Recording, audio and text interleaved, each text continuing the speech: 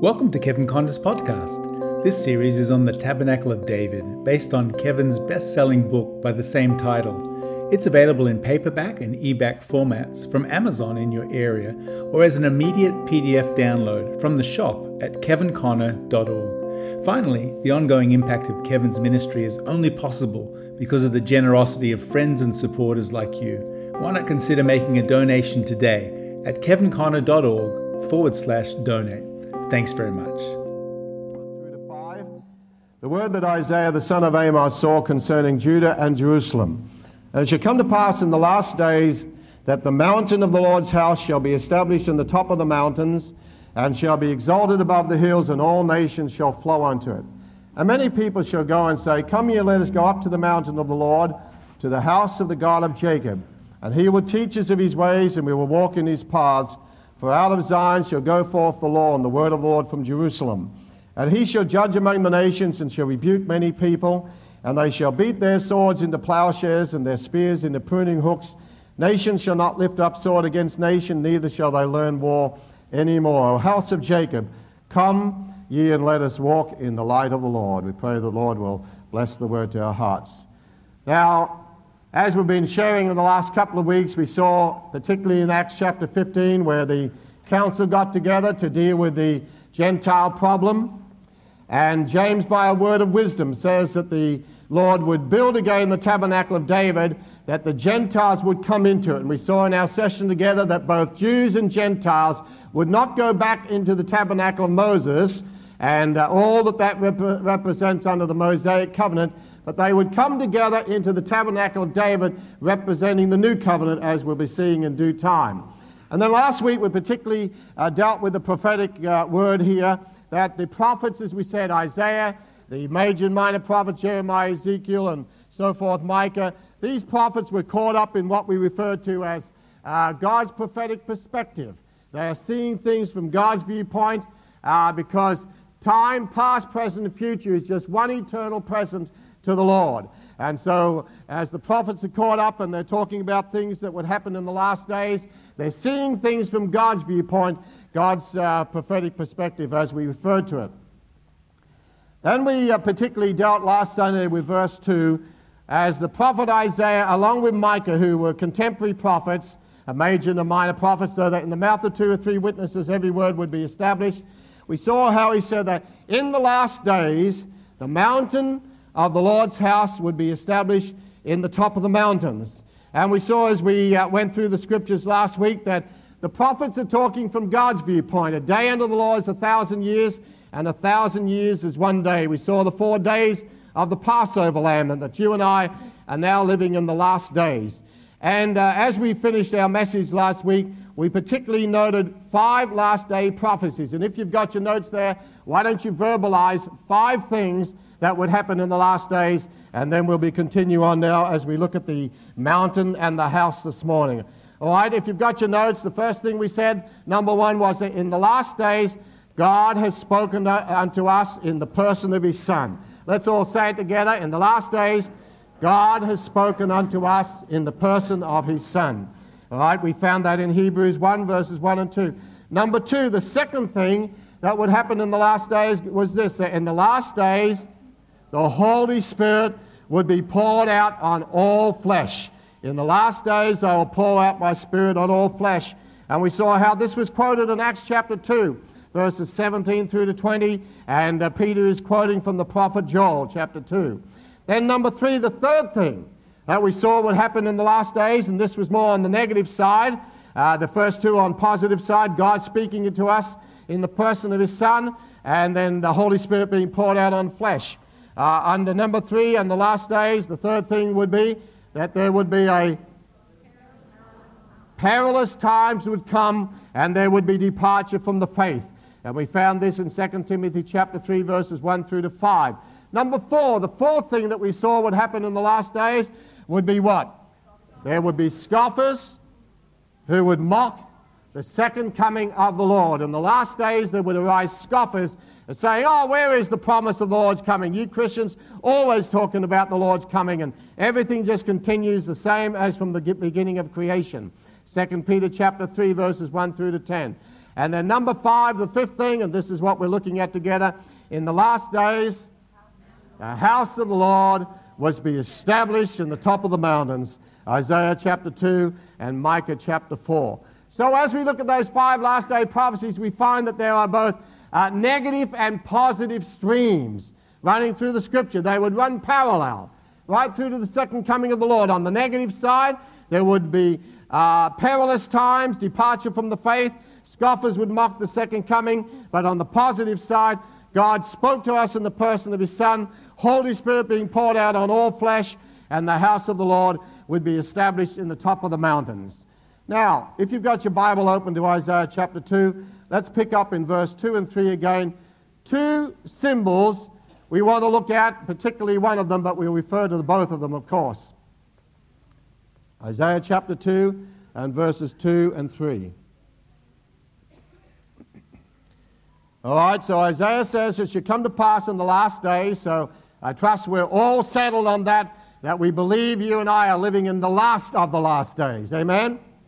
Amen? All right, the last of the last days.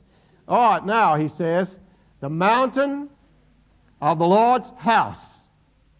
A mountain and a house, a mountain and a house. The mountain of the Lord's house shall be established or prepared in the top of the mountains, and shall be exalted above the hills, and all nations will flow unto it. And many people, not everybody, because everybody's not going to be saved, everybody's not going to respond to the wooing of the Holy Spirit, but many people shall go and say, come ye, let us go mountain climbing. Let's go up to the mountain of the Lord, to the house, the mountain and the house. Go up to the mountain of the Lord, to the house of the God of Jacob, and in this mountain, in this house on the mountain, He's going to teach us of His ways. We're going to walk in His paths, for out of Zion shall go forth the law and the word of the Lord from Jerusalem. Now, as I said last week, when we go back to the prophets in particular, and we're looking at Isaiah here, and then later on into Amos, where the tabernacle of David is to be built, as we read these scriptures, and as I've read them over the years, we have to ask ourselves questions. Isaiah, what are you talking about the last days? Well, I trust that we settled that for all of our hearts last week with these scriptures of the 5 last day prophecies at least. Now, when he says the mountain of the Lord's house will be established in the top of the mountains, what are you talking about, Isaiah? What mountains? And exalted above the hills. What hills? What are you talking about? The mountain of the Lord's house being established in the top of the mountains and being exalted the hills. And the nations flowing to it, all nations flowing to it. And then many people out of all nations saying, come on, let's go to the mountain. Let's go to the house of the Lord. What is Isaiah talking about? Is he talking about literal mountain climbing? Or is he using symbolic language that we need to look at and that even those in his time understood in measure? Now, the 2 things that we need to look at this morning in our time is the mountain and the house. Now, if you're taking down notes, I want you to make a note of those 2 things. That's what we're going to be looking at this morning, particularly the latter one. But the mountain and the house. Come and let us go. And we've been singing this morning. As I said, one of the great dangers is in any church, and particularly like Waverley Christian Fellowship, is just singing these things, enjoying the melody, clapping our hands to the rhythm of the thing and everything, but we don't even understand what we're singing. So if I asked you to come up on the platform this morning and said, okay, I'd ask you to say, well, what do you mean by coming to the mountain of the Lord? A literal mountain? You're going mountain climbing, Mount Donabuang? To the house of our God? Well, what's this? Sheep shed? What are you talking about? What are we even singing about? And so the great danger is that we sing choruses, clap our hands, enjoy the music, and we miss the message of the music. We'll be dealing with music on several Sundays later on too. All right, so mountain and house. The mountain and the house. Now I want you to turn to several scriptures with me, and we're trying to get back into the mind of the prophets as Isaiah was standing there before the temple of the Lord on the mountain, as we'll see. And he hears and the people hear him prophesy in the last days, mountain of the Lord's house is going to be established. What are you talking about, Isaiah? What did it mean to them? Let's turn over to several scriptures here, and we'll turn to Psalm 125. And in a couple of Sundays, next Sunday is a very, very important Sunday for what we're sharing in our series. And then the following Sunday, Mark doesn't know this, but he's getting it this morning, Mark and I are going to be taking the service together on a very important area on the Tabernacle of the Lord. Okay, so it's very important that you don't miss the next 2 Sundays. All right, Psalm 125, Psalm 125. 2 symbols we have to look at together, the mountain and the house. The mountain and the house. Now, Psalm 125 and verses 1 and 2, I want to read. They that trust in the Lord shall be as Mount Zion. The prophetic word came to us this morning about Mount Zion. So they that trust in the Lord shall be as Mount Zion, which cannot be removed, but abideth forever. As the mountains are round about Jerusalem, so the Lord is round about his people from henceforth even forever. So you'll notice verse 1, those that trust in the Lord are going to be as Mount Zion. We sing about going up to Mount Zion, and coming to Zion. We're marching to Zion, Mount Zion. But as the mountains are round about Jerusalem, so the Lord is round about his people from henceforth even forever. Let's go over to Psalm 87 for another thought on mountains. Psalm 87. You'll find that the psalmists and the prophets and the Old Testament writers are continually referring to mountains, to mountains. What are they talking about? What does it mean to us? What did it mean to them? Psalm 87 and verse 1 and 2. His foundation is in the holy mountains. Foundation singular. So we're laying a foundation of the Tabernacle of David. His foundation is in the holy mountains, plural. The Lord loveth the gates of Zion more than all the dwellings of Jacob. Tremendous psalm we're going to be seeing. His foundation is in the holy mountains. Let's go to one other scripture here before I expound a little bit. Let's go to the Song of Solomon, which is just before the prophet Isaiah. Song of Solomon, just before Isaiah. And in the Song of Solomon, the writer, Solomon himself, is talking about mountains, mountains. Song of Solomon. Let's just read these several scriptures here. Song of Solomon, chapter 2. Song of Solomon, chapter 2, verse 17. Until the day break and the shadows flee away, turn, my beloved, and be thou like a roe or a young hart upon the mountains of Bethher. The mountains of Bethher.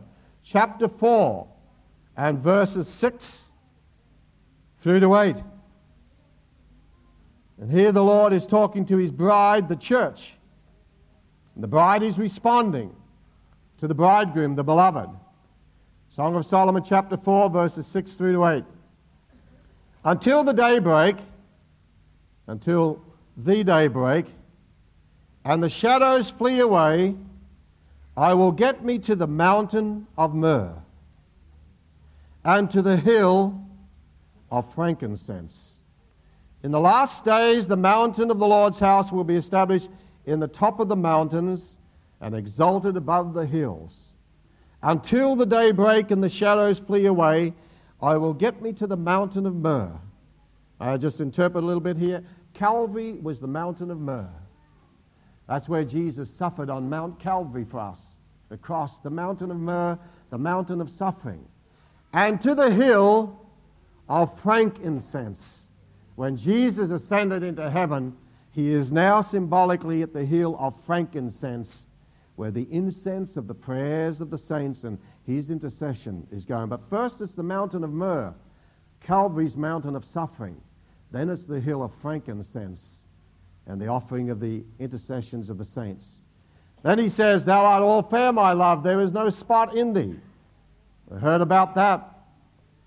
Come with me. Now he calls the bride. Come with me from Lebanon, my spouse, with me from Lebanon. Look from the top of Amana, from the top of Shinar and Hermon, from the lions and from the mountains of the leopards. And he's calling the bride, come and look with me from the top of the mountains, the mountains. All right, now let's look at what the prophet is saying. So Isaiah is saying that in the last days the mountain of the Lord's house will be established in the top of the mountains and exalted above the hills. All right, now, as the mountains around of Jerusalem. Now, all through Israel's history, we find that the Lord was doing something in mountains. And we just refer to some of them. When he brought them out of Egypt through the blood of the Passover lamb, he brought them to a mountain. What was that mountain? Mount Sinai. And in Mount Sinai, what did the Lord do? He gave them the Mosaic covenant, the law covenant, through Moses on the mountain. So Mount Sinai, the giving of the covenant of the law, the tabernacle of Moses. And then when Moses was about to die, the Lord said, you're not allowed to go in the promised land because he said the wrong thing with his lips, got mad with his congregation. And personally, I wouldn't blame him having that congregation, murmuring for 40 years at him. And the Lord said, you're not going to the promised land, but come with me to the mountain, to Mount Pisgah, Mount Nebo also. And he said, as you look from the mountain, you can view the whole promised land into which Israel is going. But come from the mountain, and you can look from the mountain, but you'll not go into the land. And then we think of when they came into the land of promise, Joshua was the one that led them out of the wilderness into Egypt, out of the wilderness into Canaan, pardon me. Moses led them out of Egypt into the wilderness to Mount Sinai, but Joshua led them out of the wilderness into Canaan land to two mountains. And the first thing, they brought the Ark of the Covenant of the Lord. We heard that in the prophetic word. The Ark of the Covenant of the Lord. And this ark was placed between two mountains, Mount Ebal on the left hand, which was the mountain of cursing, and Mount Gerizim, which was on the right hand, the mount of blessing. 6 tribes were on the mount of blessing, and 6 tribes on the mount of cursing, and the Ark of the Covenant was between. So as they come in to possess the land, they come between 2 mountains. So all through Israel's history, God is doing something about mountains. Now, in Israel's history, as he says, the psalmist says, as the mountains are round about Jerusalem, so the Lord is round about his people. So Jerusalem itself was surrounded by mountains. But there are 3 most important mountains in the history of the nation. And just to help us on this area, I'm going to put a very simple diagram on the overhead, just to help our understanding here. 3 of the most important mountains in the history of the nation. Okay? Let's look at this here. So what we're looking at together is, in the last days, the mountain of the Lord's house shall be established in the top of the mountains. What mountains, Isaiah? The 3 most important mountains, and this is all foundation, but it's absolutely necessary if we're going to understand Tabernacle of David. The 3 most important mountains in the history of the nation was, and I put it in this order, Mount Sinai, Mount Zion, Mount Moriah. In David's time, when David set up the tabernacle, it was Mount Gibeon. But the 3 most important mountains in Israel's history, with all the mountains and all that God was doing in mountains, the 3 most important mountains in Israel's history was Mount Sinai, Mount Zion, and Mount Moriah. Let's say those 3 mountains together, folks. First most important mountain is Mount Sinai. Let's say it again. Mount Sinai. Second most important mountain is Mount Zion. Say it again. Mount Zion. Third most important mountain is Mount Moriah. Say it again. Mount Moriah. The 3 most important mountains, as the mountains. His foundation is in the holy mountains. Come and let us go up to the mountain of the Lord. What are we singing about? Oh, yes, Lord, I understand a little bit more clearly. Mount Sinai, Mount Zion, Mount Moriah. Now the prophet is saying, in the last days, not the former days that we looked at last week, but in the last days, the mountain of the Lord's house will be established in the top of the mountains, above Mount Sinai, above Mount Zion, above Mount Moriah. The mountain of the Lord's house. Now, I don't want to spend time on this part, but just for those who are taking down notes, what does the mountain symbolize in Scripture? Does anybody know? What does the mountain symbolize in Scripture? Let me just give you 2 scriptures only, because I want to get to the house. That's the main thing, okay? Let's go over to Jeremiah chapter 51. Okay, 2 symbols that have to be interpreted here, that we sing about. We sing it right out of Isaiah. Come and let us go up to the mountain of the Lord. So the symbol of the mountain and the symbol of the house. What does the mountain symbolize in Scripture? Jeremiah chapter 51. Just give you 2 scriptures on this because of what we do need to finish this morning. Jeremiah 51, I'll make the statement first and then give you the exact scripture. A mountain in Scripture is always symbolic of a kingdom. Let me say it again. A mountain in Scripture is always symbolic of a kingdom. So what's a mountain symbolic of? Say it again. I want you to verbalize it so it gets into your heart, from your head down into your heart. All right, Jeremiah 51 and verse 24 and 25, he's talking about the kingdom of Babylon. And notice what he says about the kingdom of Babylon. Jeremiah 51 verse 24. And I will render unto Babylon and to all the inhabitants of Chaldea all the evil that they have done in Zion in your sight, says the Lord. Babylon and Zion. Babylon hated Zion. Behold, I am against thee, O destroying mountain. So the kingdom of Babylon was a destroying mountain. It was the kingdom of Babylon that destroyed Mount Zion and destroyed the Tabernacle of David and all that was involved in Zion. And it's the Babylonian system today that hates Davidic worship and hates Zion. You've been around like I have, you'd read some of the literature. In fact, I just got some when I was in the States this last visit. Restorationists, Dick Iverson, Kevin Conner, Last Day heresies. Oh, well, I've had a bit of peace for a while. Tabernacle of David worship, heresy. See, I get these articles periodically. But while they're fighting it, I'm enjoying it. Hallelujah. You? I'm against it. So Babylon hates, because Babylon doesn't have what we're going to be talking about in worship. So Babylon, a destroying mountain. I'm against thee, O destroying mountain, says the Lord, which destroyeth all the earth. And I will stretch out my hand upon thee and roll thee down from the rocks. That's a rock and roll one. That's God's rock and roll. I'll roll thee down from the rocks and make thee a burnt mountain. Hallelujah. Go over to Daniel chapter 2. Just two scriptures, and I'll give you one, because I don't want to spend too much time on the mountain. Daniel chapter 2. And pick up in verse 44 and 45, just to give you the thought. So we're saying a mountain in Scripture is symbolic of a kingdom. Okay, Daniel chapter 2, verse 44 and 45. And in the days of these kings shall the God of heaven set up a kingdom, hallelujah, which shall never be destroyed. And the kingdom will not be left to other people, but it shall break in pieces and consume all these kingdoms, and it shall stand forever. We think of the kingdom message and what God is saying to the church through the kingdom message today and the kingdom mandate. Now look what he says about this kingdom. For as much as you saw that the stone was cut out of the mountain. I always sing these things, you know. I go to the rock and the mountain stands by me. When all around is sinking sand on Christ the solid rock, we sing these things.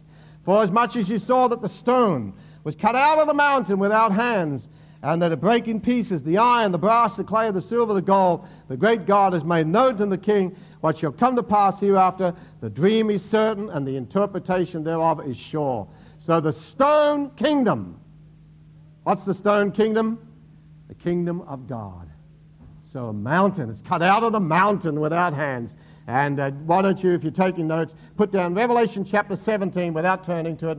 Revelation 17, where John, he sees the woman that's sitting on 7 mountains. And the 7 mountains are 7 kingdoms. 7 kings, 7 kingdoms. So wherever you see the thought of a mountain, it's symbolic of the kingdom of God. So mountain and the kingdom. Now, as the mountains are round about Jerusalem, so the Lord is round about his people. Come with me and from the top and look from the top of the mountains. Less smoke up here, less smog up on the mountains. You get a clearer view. So in the last days, the mountain of the Lord's house. Now, let's ask ourselves the next question. So the 3 most important mountains in Israel's history, Mount Sinai, Mount Zion, Mount Moriah. Now, the question we ask ourselves is this. Why were these mountains so important? Do you know why? Because in each of these mountains there was a house. In each of the mountains there was a house. Let me say it again, I'm taking it slow. In each of these mountains there was a house. Come and let us go up to the mountain of the Lord, to the house of our God. So if you wanted to go to the house of God, you had to go mountain climbing. So come and let us go up to the mountain, to the house of our God. Many people say, oh, let's go up to the mountain, let's go up to the house. But in the last days, the mountain of the Lord's house will be established on the top of the mountain. It's going to be above these mountains. These mountains were symbolic. These houses were symbolic. All right, now let's verbalize these things. In this first mountain, Mount Sinai, the house of the Lord that was there was what we refer to the Tabernacle of Moses. So let's say that together. The Tabernacle of Moses. The mountain and the house. Then when David come along, and the revelation that God gave to him, and this is what we're in due time zeroing in on particularly, Mount Zion, and what house was in Mount Zion? The Tabernacle of David. So you can never separate Zion and the Tabernacle of David. Whenever you sing about Zion, you involve the Tabernacle of David. That's what made Mount Zion so significant, the Tabernacle of David in Mount Zion, and what was established there. And then you come to the third mountain, and this is Mount Moriah. And what house of the Lord was in Mount Moriah? The Temple of Solomon. The Temple of Solomon. Okay, so we start to get into God's viewpoint. Let's put this one this way. This is 3 excellent books in the bookshop for anybody interested. Just time out for a commercial here. Trilogy by a close friend of mine, Kevin John Connor. Excellent books on this area. Okay, so we have number 1, the Tabernacle of Moses, and all the camping of the Lord there. And we're going to have a whole service around this and what we sing about. It's going to be a fantastic service. And then Tabernacle of David, which was in Mount Zion, where the Ark of God was, taken out of here, taken over here. And then the Tabernacle of David was not the ultimate, by the way. It was preparatory to the ultimate. We heard about preparation this morning. The ultimate was the Temple of Solomon. And all that was embodied in these previous houses of the Lord was embodied here. And you know, you and I are called to be the temple of God, where God's glory, God's presence may flow, and people will be drawn into it. House of the Lord. All right, so the mountain and the house, the mountain and the house. All right, now, next thing we need to look at here then in our last number of moments is the significance of these mountains. His foundation is in the holy mountains. These were the holy mountains. But in the last days, the mountain of the Lord's house is going to be established in the top of the mountains. Now, we've interpreted the symbol of the mountain, and the mountain symbolizes what? Kingdom. All say it together. A kingdom. What does the house symbolize? What does the house symbolize? The house of God, the church. Let's go over to some New Testament scriptures here. 1 Timothy chapter 3. Now, it's really important. We sing about these things, but it's important that we understand what we're singing. Otherwise, we enjoy the music and miss the message of the music. 1 Timothy chapter 3. No mistaking what the house symbolizes. The New Testament clearly shows that the house of the Lord is the church. 1 Timothy chapter 3, verse 15. But if I tarry long, that you may know how you ought to behave yourself in what? The house of God. So the house is the symbol. Which behave yourself in the house of God. And he interprets the symbol, which is the what? So the house is the church. Is that right? Does your Bible say that? So we've got to learn how to behave. Children have to be taught how to behave. Young people, old people have to be taught how to behave in the house of God, which is the church of the living God, the pillar and ground of truth. 1 Peter chapter 4 and verse 17. The house, in the last days, the mountain of the Lord's house will be established in the top of the mountains. 1 Peter chapter 4, verse 17. What does Peter say here? For the time is come that judgment must begin where? At the house of God. Is he talking about this building? No, not going to persecute this building. Judge this building? Hope not anyway. Judgment must begin at the house of God. We are the house of God, the church. And if it first begin at us, what shall the end be of them that obey not the gospel? Why are you in Peter? 1 chapter 2. 1 Peter chapter 2. 1 Peter chapter 2. And Peter adds another word that clarifies it for us. 1 Peter chapter 2 and verses 4 and 5. To whom coming as unto a living stone, disallowed indeed of men, but chosen of God and precious, ye also as what sort of stones? Not rolling stones. What sort of stones? Lively. Did anybody say rolling stones? Lively stones. I'll build up what sort of a house? What sort of a house? Spiritual house. A holy priesthood to offer up spiritual sacrifices acceptable to God by Jesus Christ. Wherefore it's contained in Zion. Oh, here's Zion again. A chief cornerstone, so forth. So a spiritual house. One other scripture, Hebrews chapter 3. So the scriptures clearly show that God's house is the church. So when it says in the last days, the mountain of the Lord's house, we have the mountain and the house. The mountain and the house, the Lord's house is the church. Hebrews chapter 3. One other scripture on this. Hebrews chapter 3. And we'll pick up verses 1 through to 6. And as I read this scripture, let me sort of superimpose it on the diagrams we've got here.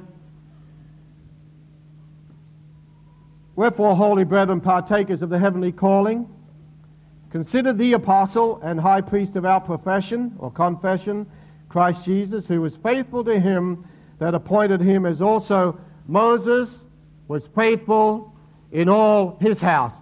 What was his house? The tabernacle of the Lord, the tabernacle of Moses. Moses was faithful in all the little details of this tabernacle. He didn't say, oh, God's love, it doesn't really matter about these intricate details. No, he was faithful in the little things. He was faithful in all his house.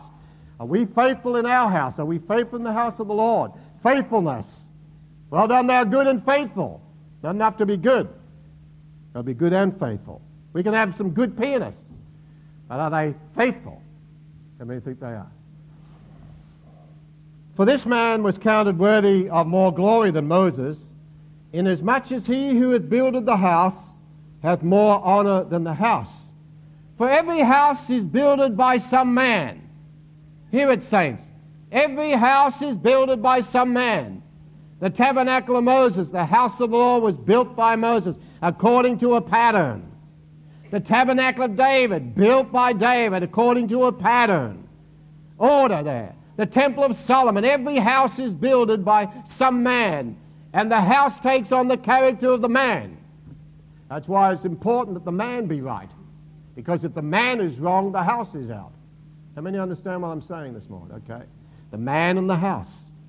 So the temple of Solomon, the house of the Lord, built by Solomon. Moses, David, Solomon. Every house is builded by some man. But what's the rest of the verse say? But he that built all things is God. God gave the revelation of these mountains and houses. For every house is built by some man, but he that built all things is God. And Moses verily was faithfully in all his house as a servant, for a testimony of those things which were to be spoken after. But Christ, not as a servant, but as a son, not in his house, but over his own house, and all said together, whose house are we? Whose house are we? What's the Lord's house today? Us. We are the church. Come and let us go up to the mountain, to the Lord's house. And so the tabernacle of Moses had its truth. The tabernacle of David had its truth. The temple of Solomon had its truth. I want you to turn over to Hebrews chapter 1 here, and I'm going to read from Amplified. Just have two more scriptures before our time's through. But let's turn to Hebrews chapter 1. And while you follow along in whatever translation you've got, I'm going to read it from Amplified. Amplified says, Hebrews 1 verse 1 will be sufficient. In many separate revelations, each of which set forth a portion of the truth, and in different ways God spoke of all to our forefathers in and by the prophets. In the last days He's spoken unto us in the person of a Son. Let me superimpose it here. In many separate revelations, each of which set forth a portion of the truth, God spoke. So the Tabernacle of Moses has its portion of truth. Tabernacle of David has its portion of truth. And the Temple of Solomon has its portion of truth. And we don't use one portion of truth to contradict the other. They all flow together. So we don't contradict. So separate revelations, each with their portion of truth, but God speaking. Now I want you to go over to John's Gospel as we finish here. John's Gospel, chapter 12. If you understood what I've been saying this morning, John's Gospel, chapter 12. And I want to look at verse 32. But let me just bring some thoughts together as we finish our word this morning. So the prophet Isaiah says, in the last days, the mountain of the Lord's house. So mountain symbolic of the kingdom, the house symbolic of the church. The kingdom and the church. The mountain and the house, the kingdom and the church. Upon this rock I will build my church. I'll give to you the keys of the kingdom and the church. Not the church without the kingdom, not using the kingdom message and neglecting the church. See, some emphasize kingdom, destroy the church, run down the church. Some preach the church, neglect the kingdom. Balance. Church and kingdom, church and kingdom.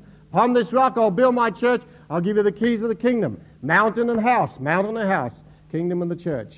Now, what's Isaiah's prophecy? How does it link up with what we've been sharing the last 2 Sundays?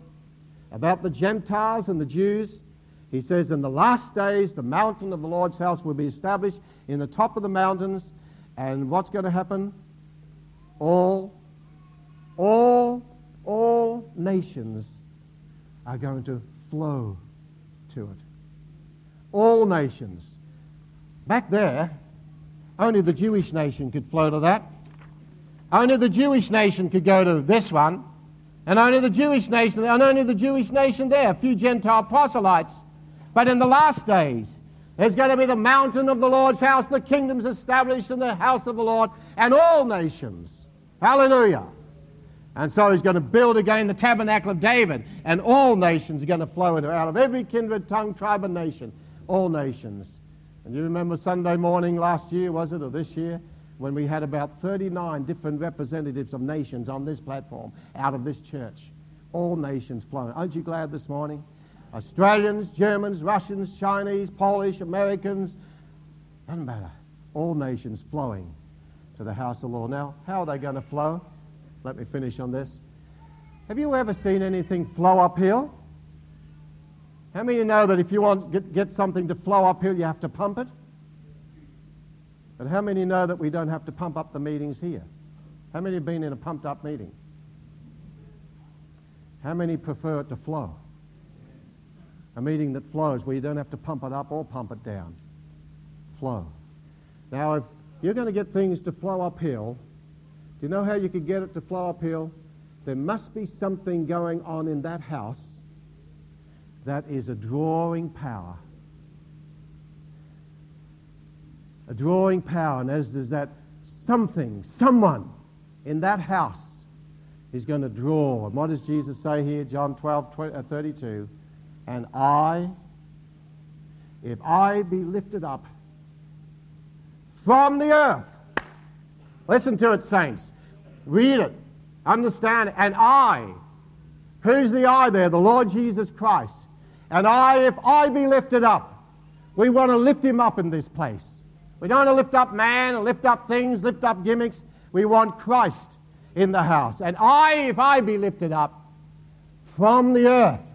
So many churches are bringing Christ down to earth, mixing it with earthly things, earthly music, sensual, and a lot of other things, earthly gimmicks. But He says, if I be lifted up from the earth, between heaven and earth, what's going to happen? I'm going to draw. And when he draws, nations flow. Because it's his drawing power that is the flowing power. Everybody understand what I'm saying?